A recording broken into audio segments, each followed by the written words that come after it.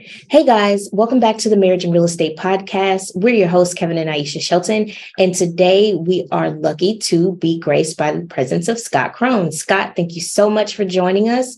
Kevin? Hey, Scott, how are you? I'm doing well. Thanks for having me. I appreciate this opportunity. No, thank you, guys.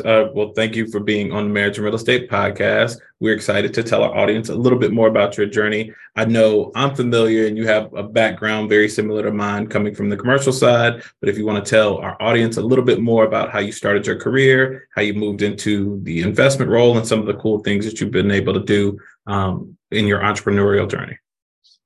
I started by getting my master's in architecture. And so my professor actually owned a real estate development, architecture, and contracting firm. And so my master's thesis was a 400 unit, $100 million project. So I worked on it while in graduate school, first in the office in the morning, then in the afternoon in class, and then in the evening in homework for 3 years. And then I started my own firm, a little bit after that. I worked for him 3 years and then started my own firm. And we got into real estate development, design, build, and construction as well. So we started off in single family and then quickly went into multifamily and mixed use. And then after the crash, that's when we started getting into self-storage. So, the funny thing is people on the commercial side, people know this, that architecture is a very clear path to kind of development. But on the, internet side, people see, architects and they're like, hey, well, how do you get into development? But larger projects need that level of architecture and engineering and kind of feasibility to understand it. So there's a very great path for people who have backgrounds in architecture to get into bigger projects like multifamily, self-storage, commercial assets, retail, stuff like that. So what was your thought process as you were going through school and you kind of got exposed to these big deals to make you go, hey, I want to do this for myself and start my own business? Well, my first semester, so I had a month off between college and graduate school. And so when the first class of my graduate program was a trial basis, like even though I was accepted in the program, we still had to complete the first summer semester in order to be fully into the program. And that was from 9 a.m. in the morning till 5 at night. And we were in Krone Hall, which is this architectural masterpiece by Mies van der Rohe. And there was no air conditioning. It was super hot. And we're all sitting in there drawing in the middle of the summer. And it would sometimes go beyond 5 o'clock because we would, have projects due and stuff like that. But everyone was talking about the roles of a developer, the architect, and the contractor, and who really gets the job done. And, without the developer, there is no architecture. The architect is just making beautiful pictures. And so, that's when I quickly realized that the key to having a job was being on the developer side as well as doing the design and the build. And so when I got this opportunity to be the TA for my professor after that first semester, that was when I began recognizing the power of integrating all three into one company. I didn't really start off thinking I was going to have my own company when I did at 28 years old. It just came out of happenstance. So after I left that company, the CFO broke away and was starting his own development company. He was not doing the architecture, just doing the development and contracting. And they brought me in to facilitate this 90-unit, $3 million project. And so they had the finance guy, the sales guy, and the construction guy. And 2 guys were brothers. And none of them were talking with the other. And so my job was to bring all this information together and really come up with this financial pro forma. And when I got done with it, I said, how much money is this supposed to make? And they said, $3 million. And I said, well, you're going to lose $500,000 based upon the figures from the bank, figures from the sales, and figure from the construction. And that's when computers started getting pulled off desks and locking the offices and all this. And I'm sitting there going, I just left a job at the top 20 firm to go to the startup with these 3 guys. And I'm a month into my job and like, what's going on here? Yikes. So it became pretty clear that they couldn't afford to keep me, but they couldn't afford to lose me either.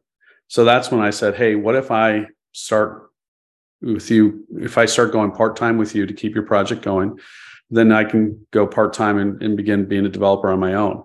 And so that's what really spurred me to start my own company at the age of 28. So did you save the project? Were they able to make money? I got it going for about a year. And after a year, we had enough going on in my own company that I said, you guys have, your feet underneath you. You have all the contracts let, you have all the people. So we both felt it was time for me to move on. And I went full time on my own. No, it's fun. It's funny. I got in trouble. My degree is in construction. And I remember having a conversation with the dean of our college about exactly what you're talking about, kind of bringing everybody to the table, right? And I remember I asked him to shadow some architecture classes. I said, hey, I'd love to shadow these architecture classes. And it was like restaurant design and all this cool stuff. And he said, why? And I said, well, I want to understand what they do too, so that I can make sure, we're all on the same side of the board doing the same thing. And he said, no, that's not how this works. He's like, they produce the drawings, you build it. If the drawings are wrong, you send it back and they do some stuff. He's like, whatever they do doesn't matter to you. You just build what's on the paper.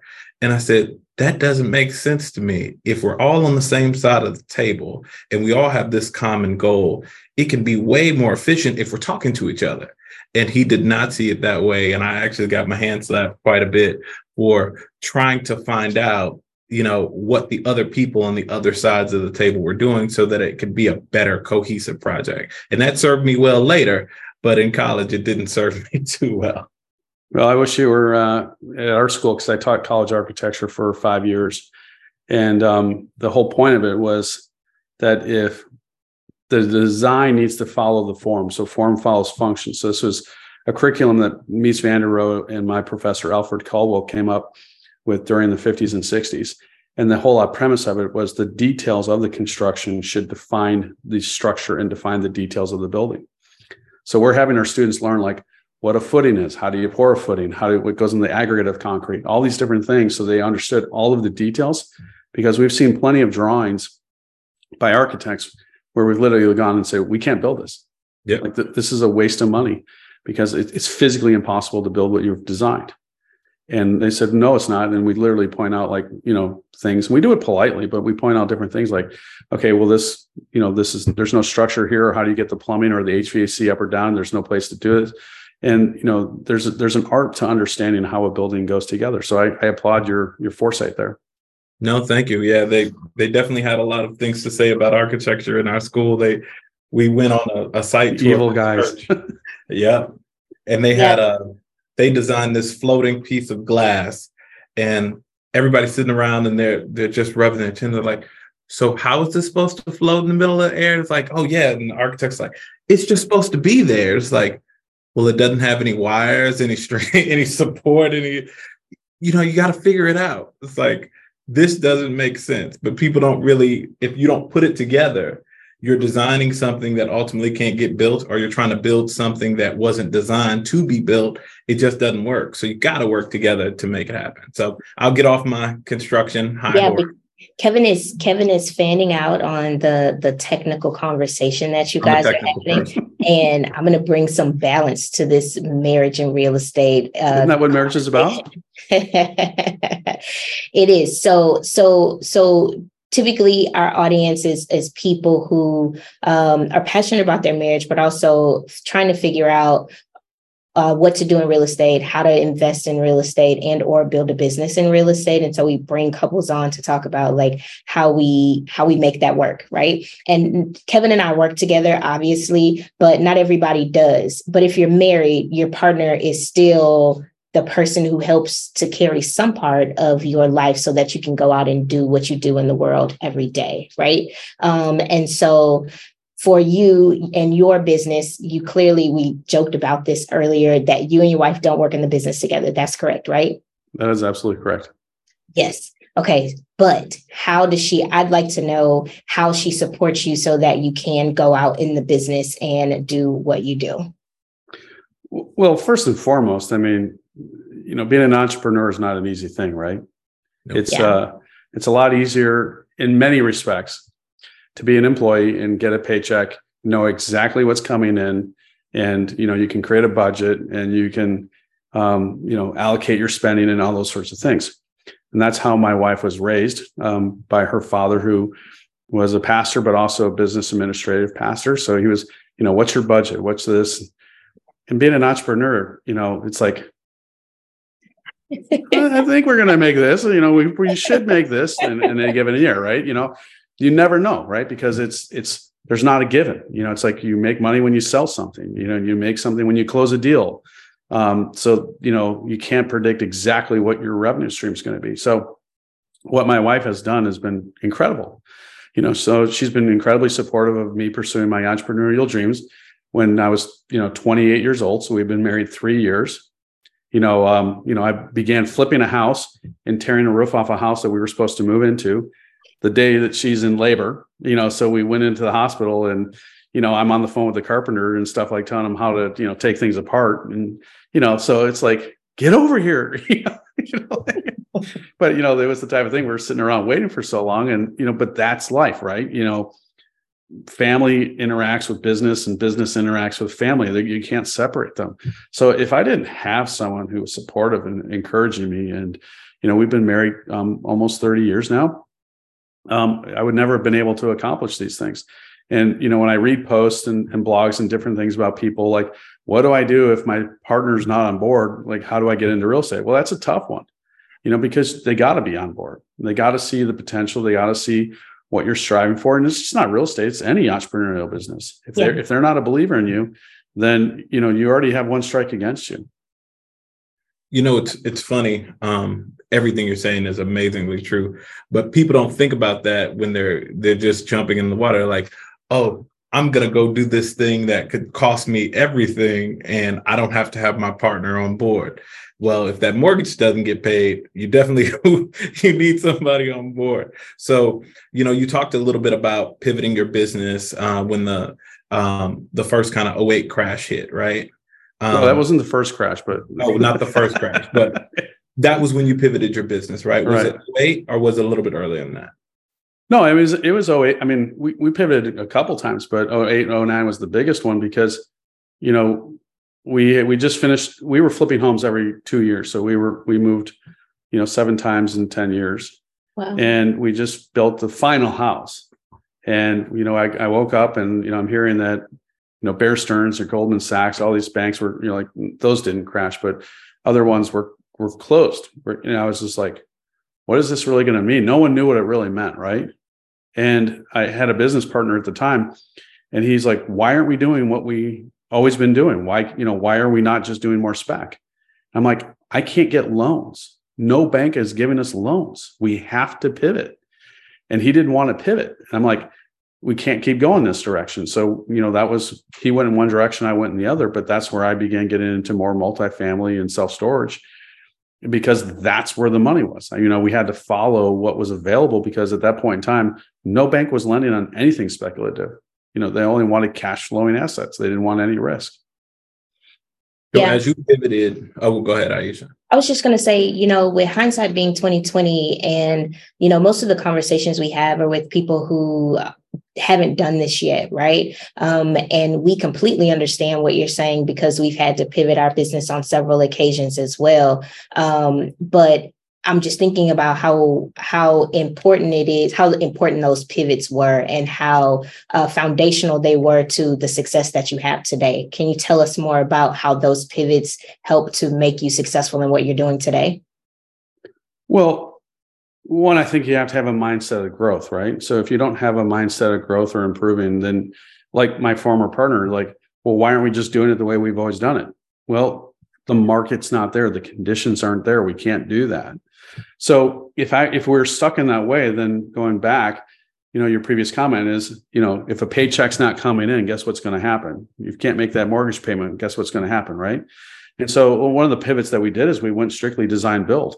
And so instead of doing work for ourselves, we were opening up to doing work for other people. And that led to the cash flow. So if you're asking me what was the repercussions of those pivots, it's the fact that, I've had a company since 1998. So, the first one was, 9/11. Then we had the internet bubble crisis. Then we had the housing crisis. And then we've had the pandemic. In each of these cases, we've been able to keep our business going and, continuing growing through that period of time. I think that's crucial. It's funny how you find the water when you're starving, right? Or when you're thirsty, right? So, pivoting your business to design build helped increase the cash flow. We had a very similar story where we had to increase our cash flow. So we couldn't own it all. We had to do some fee-based work. We had to, pivot our business several times. So, we applaud that and love to hear the stories because they're so inspiring to us for people's journeys who are ahead of us. Like, okay, we're where we're supposed to be. When you have to pivot your business, it's a natural thing because you're going where you can thrive, not necessarily kind of wither on the vine. So as you got into self-storage, which first you said the money was in self-storage, what did you do to identify that market or identify that opportunity? And then now from where you started, then initially pivoting your business into that, where is your business grown? Well, I wish I could say that I had this Zen moment where I was sitting on an island and I just had this epiphany, right? So it wasn't anything as glamorous as that. And people say, did you always want to be in the self-storage? And I'm like, no, I didn't grow up thinking that I wanted to own lockers. Like, come on.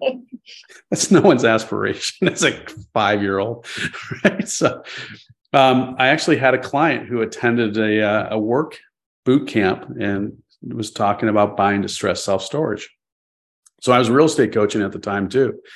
I left teaching college architecture to do real estate coaching.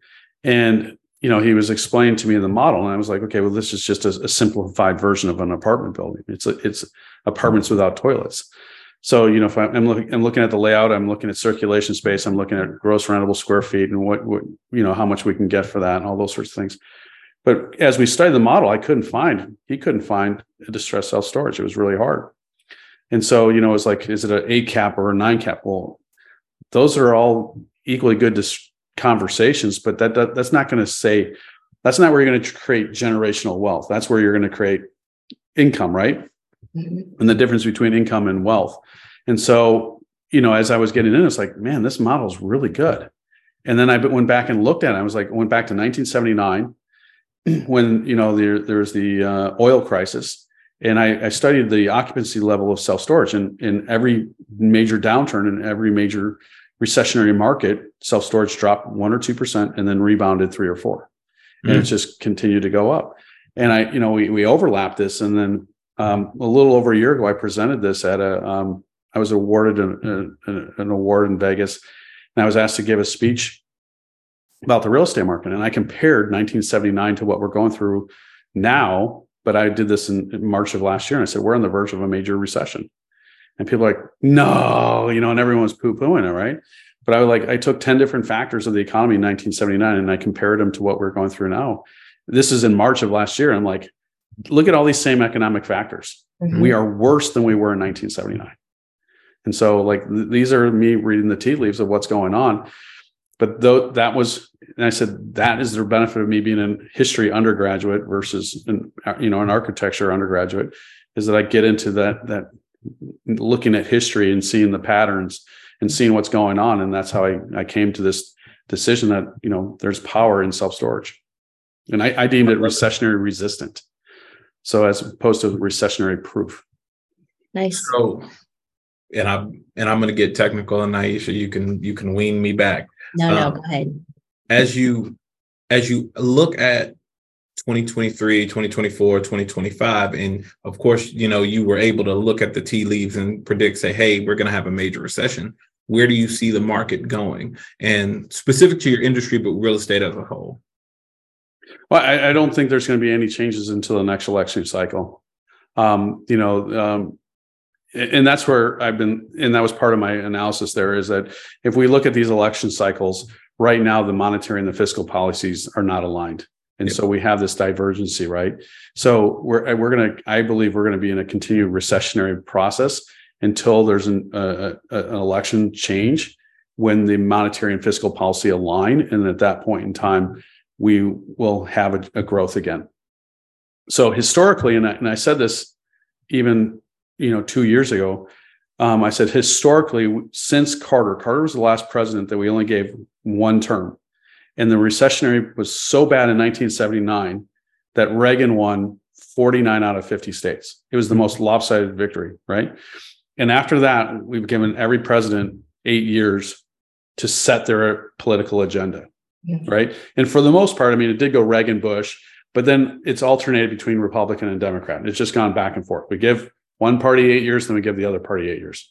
So I said, historically, we should be giving Trump 8 years, Mhm. unless the fiscal policy falls apart. If his fiscal policy doesn't work, then we're going to have a change in the electionary process. And sure enough, that's somewhat, I mean, granted, he stepped on his own foot. He said some things that he shouldn't have, but people were down on the economy, which didn't help the fact of all these other things. I think he could have overcome all the other things if the economy was doing better.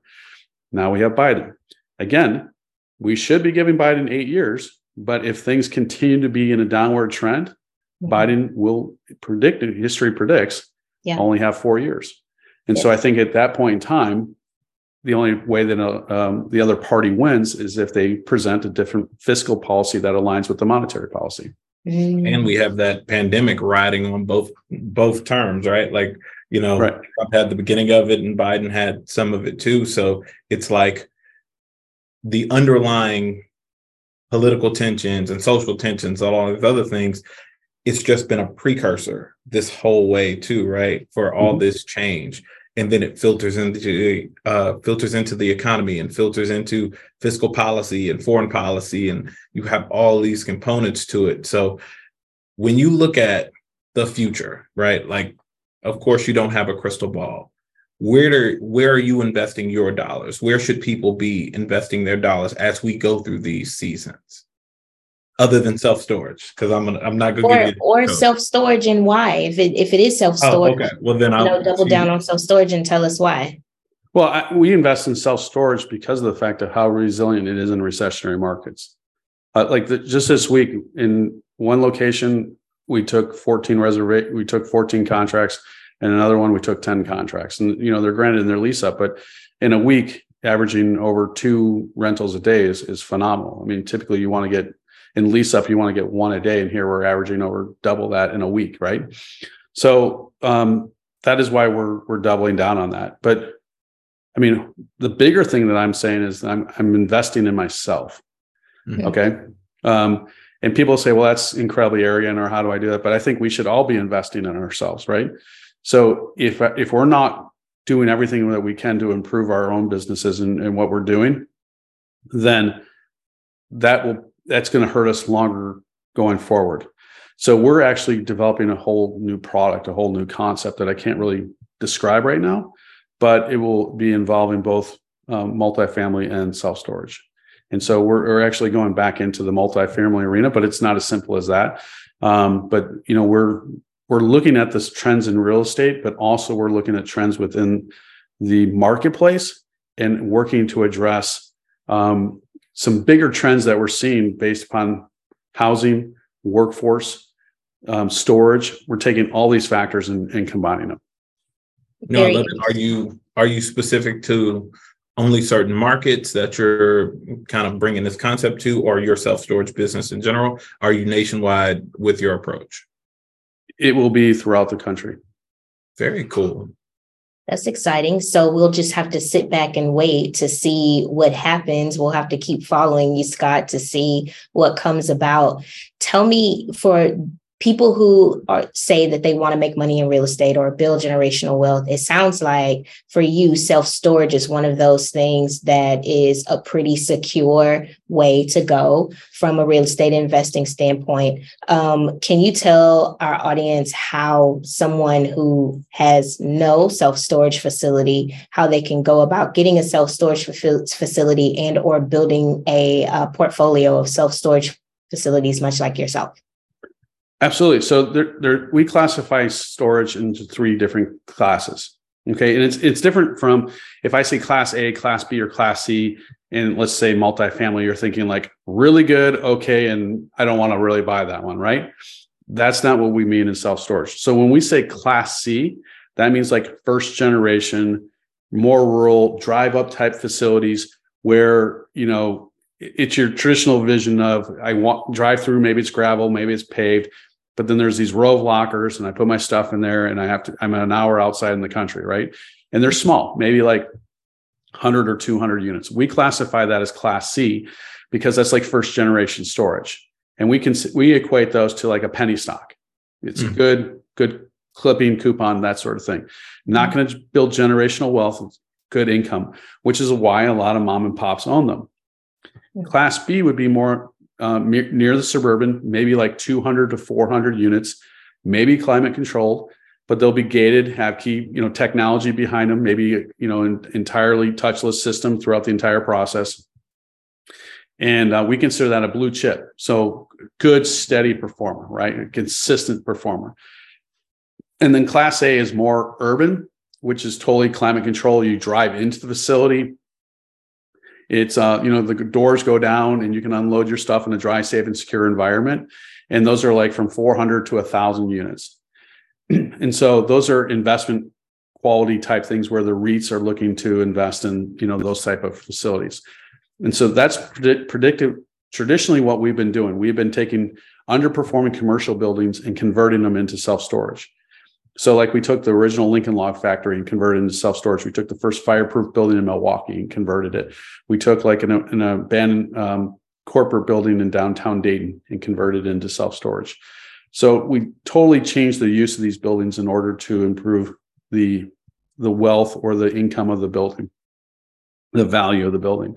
So if someone's looking to get into self-storage, a Class C or Class B could be a good place to start. If they want to be the owner operator, I would suggest maybe with a Class C that get their feet on the ground, learn the business, because it is both a real estate play as well as a retail business. You can't forget that it's a retail business. You have to market. You have to, have a presence out there that people can find you and be able to pay, and how do you collect income on a regular basis, and how do you take contracts. I mean, it's much more transactional than apartments, because, someone could say, I'm moving out, and then at the end of the month, they're gone. They don't have to give you notice. They don't have to do anything.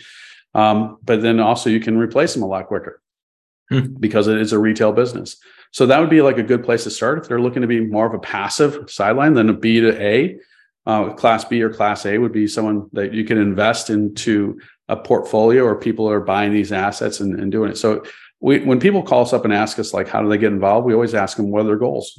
What are their objectives? What are they trying to overcome, so that they position them correctly, so that, if they're saying, hey, I want immediate cash flow, then our speculative developments aren't appropriate for them, because we have to buy the property, build it, and begin leasing it up before there's, cash flowing income off of them. What's typical hold time? How long do you guys hold a newly developed asset, or is it in perpetuity? No, it's typically 5 years. Okay. And so that's what we've been doing for the past 5 years, is developing this portfolio that we have. And part of it was our brand was created out of the fact that when we were working with third-party management, big REIT names, like, big operators of self-storage, we saw how they were operating for their own business and not for ours. Like, they were using our business to suck our income and our revenue so that they could perpetuate their business, but they weren't enhancing ours. And so we got rid of them, and then we've created our own brand, One Stop Self Storage.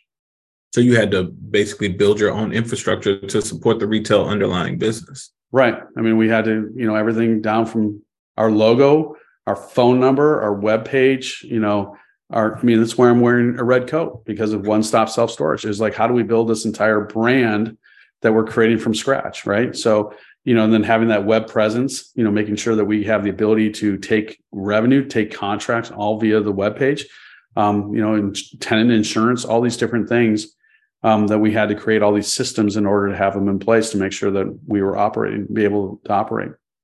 No, I love it. I love it. And I could go technical all day. So we definitely gonna have to follow up on that. To go into our second segment, what do you think is separating couples out that may feel stuck? Like, what advice could you give somebody to just move forward, take that next step, do that next thing to get them started in the process of investing in real estate? Well, I think it's no different than real estate or anything else. Like, when we have a mental block, right? Let's just call it a hurdle in our lives. The thought of attacking the problem typically becomes bigger and bigger and bigger. And it's easier to procrastinate and push it off and do something else, which might be productive. But then when you're finally forced to address it, you're like, maybe it takes you 5 minutes. You're like, oh, that was not as bad as what I originally thought, right? So the biggest thing is, understanding what are those mental blocks that are overcoming that you need to overcome. And for me, a big part of that is understanding your own personality type. I'm a big believer in a program or a concept called the Enneagram, which was developed by these 4th century monks, and they were geniuses that came up with this stuff. I don't know how they came up with this stuff, but they did. And so one of them, it was similar to my father-in-law, which is, an intellect. And it's the analysis by paralysis, because they don't want to appear to have failed or been wrong. And so the biggest hurdle, it's just overcoming that fear of failure, right? And for someone who's that, an intellect, that's a lot harder to do than someone who, maybe a perfectionist could be too, because they always want to be perfect before they move into it. But there's other types. And I think part of that is understanding what your type is, and then recognizing that if you're one of those, that is the block or the hurdle, saying, okay, well, what do I have to do to overcome that fear?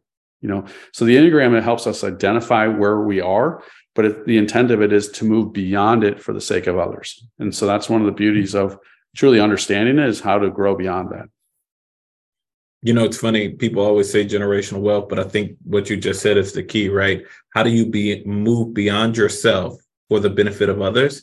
And whether that's your immediate surroundings or your future generations, you have to almost sacrifice your discomfort and get comfortable with the idea that I might have to do something different to change the future of my family for generations. Absolutely.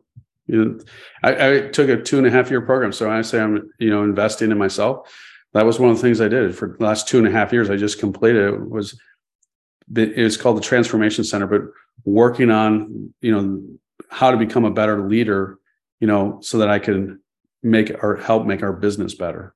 And so that was 2.5 years that I invested in, myself in order to fulfill that. Oh man. And see, now the business has come. No, that's awesome. That's We'll good. What do you think was essential to your growth in business? Well, going back to your first question, it was my wife. I mean, she was the one who first did that program. And to put it in perspective, she was TC9.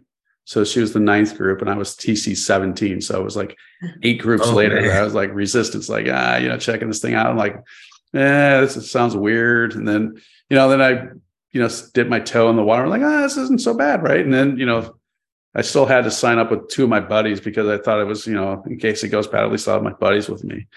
And so, that was, but without that, I wouldn't be where I am today. So, I'm saying my wife, not just at TC, but my wife helped open up those doors to see where areas that I could grow and how to, become a better leader. Yeah. That's beautiful. I love it. I love it. Do you have a favorite real estate or business book? Well, the book that got me knowledgeable about this whole program is called The Road Back to You. And it's by Ian Morgan Krone. No relationship, so I'm not getting any kickbacks, different spelling. But so The Road Back to You is a good precursor to understanding these concepts. But, it's dramatically changed how we do business, because I'll give you an example. Our director of construction was dealing with a design build client. And he's like, I can't get her to make a decision. You said, hey, give her the options, present everything. He goes, I presented everything and she just won't make a decision. And I said, well, you could, maybe relate because you're very similar. I think she's a 5. She's analysis by paralysis. Mm-hmm. So why don't you give her 2 decisions, 2 things to choose from. And then she started making decisions. It's like, do you want A or B? Yeah. And so, just that. And then, so not only do we look at it within our office with everybody in the company. So we each know what our numbers are. So, one's a peacekeeper, one who fears conflict. And we'll say, hey, look, this could be a little bit uncomfortable because you're going to have to deal with some conflict here. Are you good with that? And it's not a condescending way, but it's more of hey, I'm supporting you so that if you begin feeling uncomfortable in this is an area for you to grow in so that you can do your job better. But we're both going to acknowledge what that is so that way you can get supported in that. Does that make sense? Yeah. It does. And I love that style of leadership. I think that kind of empathetic approach helps not only grow the staff, but also give them the ability to feel comfortable in their own skin, where they can maximize their strengths and somebody else can kind of help ease their weaknesses in the organization. So I like that. No, that's good.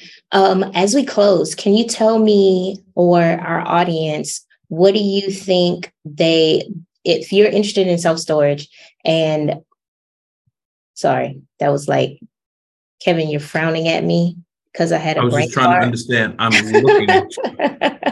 You guys have been married a long time because I can't even see Kevin's eyes with his glasses and the glare. His facial expression speaks to me right now. No, I'm looking up. The weird thing is I always want to be cognizant of my eyes, but also I'm trying to look at the person speaking, but it's not directly aligned. So here's what I was trying to say. Okay, because we're on Zoom, and when you hear the audio version, that's why we're having this eye conversation. But what I was trying to say was, if you had any advice for couples who are like, okay, we want to do something similar to what you do, what advice do you have for them?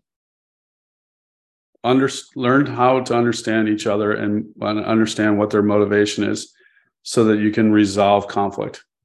And that's going the road back to you. So my wife and I are like diametrically opposed in terms of our type. Okay. Like it says like these two types should not be married. Okay. Me too. And so, once I began to understand where she was coming from, when she, where I was coming from, it like opened up a whole new world. Mm-hmm. So again, it's like, how do you work through these things? Because let's face it, not everyone thinks that being a business owner is easy. Or, being an entrepreneur is easy. It's just like, unicorns and butterflies, right? It's the furthest things from the truth. You're going to have like 1,000 no's for every yes you get. And you have to be able to, rebound, and you have to be able to grow through that and be comfortable with rejection, right? And people that you really are in relationship, or, I'll give you a story. A good friend of ours was, buying a house and, remodeling it. And, I said, well, if you need, if you want me to take a look at it, if you need help, just let me know. And she goes, oh, no, you're way too expensive. I'm like, who's doing your work? And she told me, I'm like, I know they're double our price. It's like, wouldn't even show me the plans to give a bid or proposal, and this is someone I know. And some people just aren't comfortable with that. Right. And you have to be able to accept that rejection and then still be in relationship with the person. Right. Mm-hmm. So, it's the same thing in a marriage. You're going to have to work through these failures, these challenges. But if you don't have a mechanism for understanding where the other person's coming from, it's going to make it a lot harder. That's really good. That's really good. Thanks so much. Tell us about where we can find you on the internet, right? Where can we find you and what do you have going on? What should we know right now? Well, if they want to learn, if any of your listeners want to learn more about self-storage, if they reference this show and email us at info@coda, CODA, we will give them two different things. One is a feasibility study. So when we did our Dayton project, we hired third-party consultants to assess the property, to determine the validity of the business model for self-storage. And so it's like over 100 pages, and it gives an analysis of not only the national market, but of that specific market, why self-storage does well. We will give your listeners that, as well as a self-storage deal analyzer. And if they have a project or a question about a piece of property or location, if they email us, we can set up a call and we'd be happy to go through it. We're not going to steal anyone's deal. The industry is way too small for that. We're not going to, it's not worth my time or energy to go around stealing people's deals. But we will give them a general yay or nay. I would go for this. I would not go for this. Thumbs up, thumbs down, to look at it and say it's worthwhile pursuing or it's not worthwhile pursuing. And the reason why I say that, I was speaking at a conference, and afterwards I was listening to another speaker, and she heard that I was in self-storage, so she came up to me and she said, I have 10 acres in Austin. I'm gonna convert it into self-storage.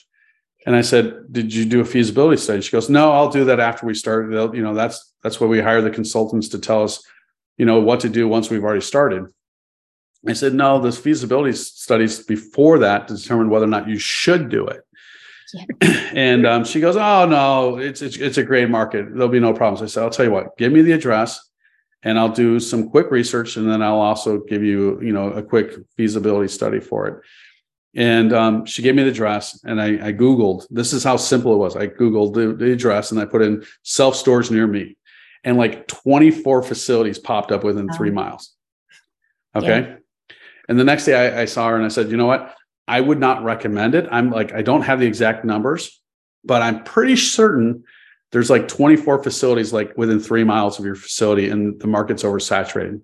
And she said, oh no, there's not any near me. That can't be right. And so I got the study, and the national average is 7 square feet of lockers per capita. Okay. That's where supply equals demand. Okay. So if you're above that, you have too much supply. If you're below that, you have too little supply, and you have unmet demand. So we're always looking for facilities that are like 2 square feet of lockers per capita, or 4.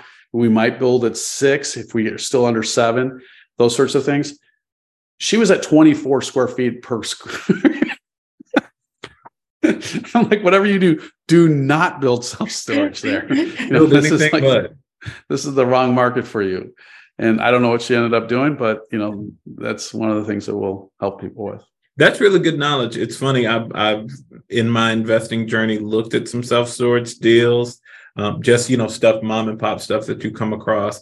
But I've never gotten to the weeds because I'm a builder, and I am always in my own brain about the stuff that we're working on currently. But I'll definitely be reaching out to you to learn more, of course, and be able to talk the technical talk.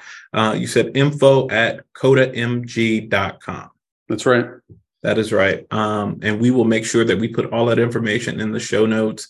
And we appreciate your time. I think this was amazing. I'm a nut for technical information, history, construction, architecture, all those things are my jam. So I know Aisha's like, yeah, Kevin really liked this. Does everybody else? No, it was good. I too love to soak up knowledge and things that I don't know. And so the industry of self-storage, I'd never considered. And I know you looked at a few deals before, but now I'm like, okay, well, maybe we can diversify, not actively, right? But to passively invest, if it's recession proof, I'd love to passively invest in, some self-storage options. So that just opens up a world that I may have never considered before. So absolutely. We got 10 acres in Austin for you if you want.